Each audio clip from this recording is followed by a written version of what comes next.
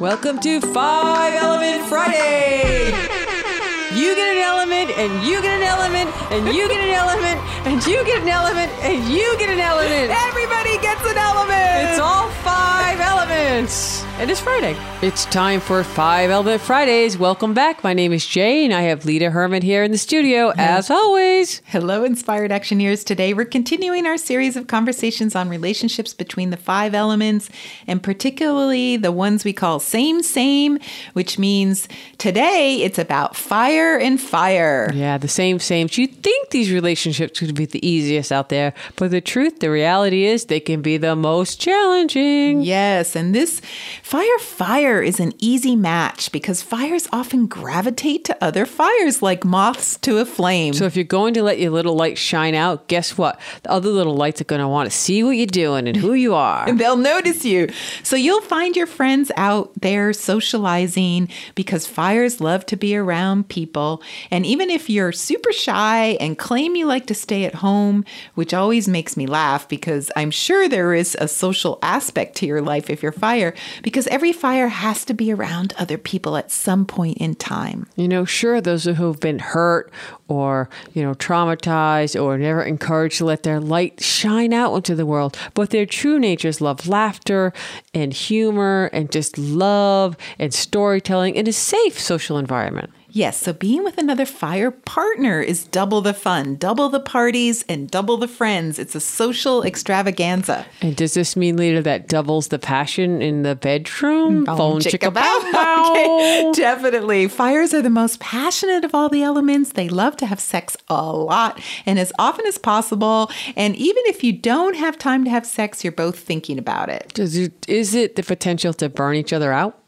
Yes, that can happen as well. And the intimacy can be off the charts because both can be extremely open-hearted and authentic. But oddly, that's not always how it plays out. Fires are easily hurt as well.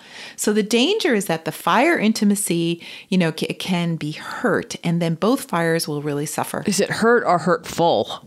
Both. Yeah. Fires can be hurtful as well. They can be kind of mean sometimes. Yeah. Meow. So in general, barring some kind of intimacy. Now, is that hitting a little close home? Yeah, like you teased me about the wood? Yeah.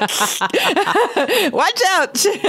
No. Kitty's got claws. Kitty's got claws. Scratch, scratch. Okay, but in general, barring... We know what claws do. Okay. In general, oh boy, barring some kind of intimacy trouble, fire couples are very long lasting and maintain an active sex life for many years, even decades. Yeah. The other odd thing about fire relationships, whether you're friends or lovers or coworkers, fires love to be attractive.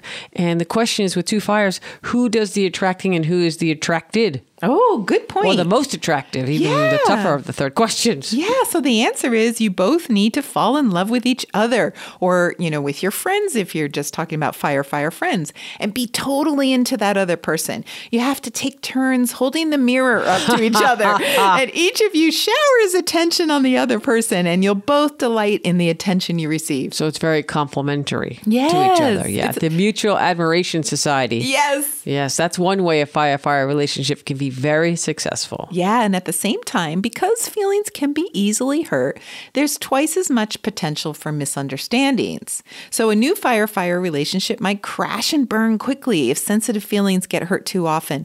And luckily for both of you, you both know how to communicate with your shutdown partner since you know how it feels to get hurt. So fire together, they can sometimes resolve this because you can help your hurt lover feel better. Or friend. And the good news is fires believe love will always prevail. So they're always trying to work it out the heart to heart. Yes, so they continue communicating even though they're hurt. And they'll likely work it out after a lot of tears have been shed, of course. Fires love to cry. Drama. And always feel melodrama. And always feel better after they cry and get something off their chest. So there may be a lot of melodrama, but at the end, there's a lot of love to share. And as both fires mature in themselves and in their relationship, fire is the element of maturity. A deeper commitment emerges where trusting each other and sincerity emerges. So there is much less hurt feelings in the end. Okay, that's great. So next week, Earth. Yes, so go out and give your fire friends lots of compliments. Yes.